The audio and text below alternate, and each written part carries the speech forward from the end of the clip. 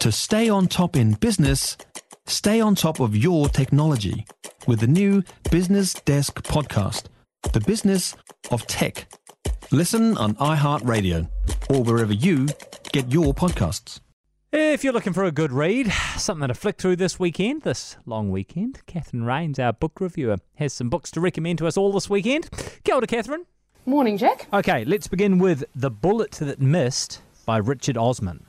So this is the return of the Thursday Murder Club, and they're 4 elderly residents in a luxury retirement village. So you have Elizabeth, who's a former MI5 intelligent operative, and Ibrahim, who's a retired psychiatrist, and Ron, who was a union boss who likes playing devil's advocate, and Joyce, who's a former nurse. And they're drawn into this cold case involving the disappearance of a reporter about a decade earlier, primarily because Joyce has this crush on one of the former victim's colleague, a guy called Mike.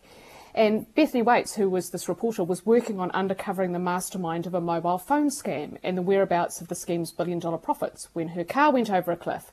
And her body was never found, and it was assumed that she got too close and was murdered. And so the Thursday Murder Club try to unravel where Bethany's fate is, and Elizabeth at the same time is receiving these anonymous threatening text messages. And then all of a sudden, her and her husband are kidnapped by this mystery man they call the Viking, who demands Elizabeth kill an old frenemy.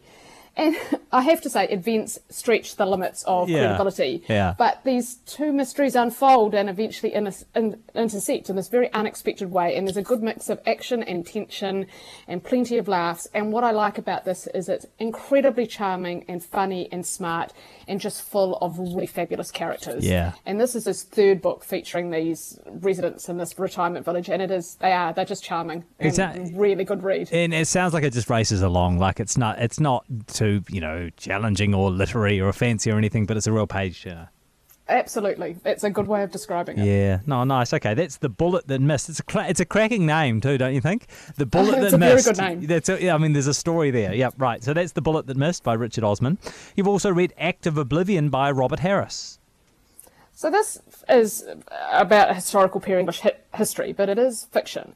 But focuses on two men, a guy called Edward Whaley and his son-in-law William Gough. Both have been colonels in Oliver Cromwell's model army fighting for the parliamentarians against Charles I's royalists. And that war ends in a parliamentarian victory, and Whaley and Gough, along with 57 other men, signed the death warrant that led to the King's execution. And Oliver Cromwell then ruled as Lord Protector of England, Scotland and Ireland until 1658. And this book, Act of Oblivion, begins in the year 1660, just after Parliament invites the former king to return from exile, former king's son to return from exile and take the throne as Charles II. And with the monarchy now restored, they want to punish those who were responsible for Charles I's beheading. And most of them are either dead or they're quickly caught, but they want to know where these two guys, Whaley and Gough, are.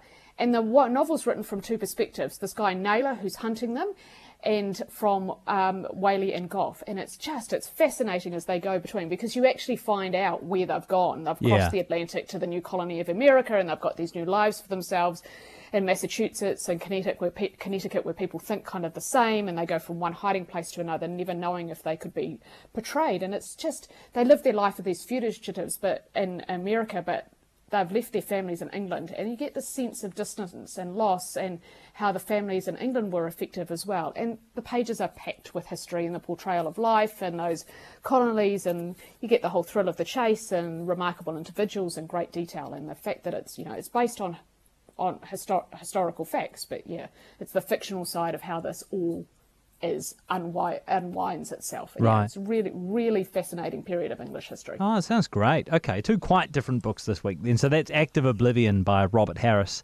And Catherine, your first book was The Bullet That Missed by Richard Osman. You have a good weekend. You too. Thank you. If you enjoyed this podcast, you will love our New Zealand Herald podcast, The Little Things, hosted by me, Francesca Rudkin, and my good friend Louise Airy. We focus on all the little things that you can do to make a positive impact on your life and to cut through the confusion from the health and wellness industry. Join us every Saturday to hear from the experts for all the tips and advice you need. Just search The Little Things on iHeartRadio or wherever you get your podcasts.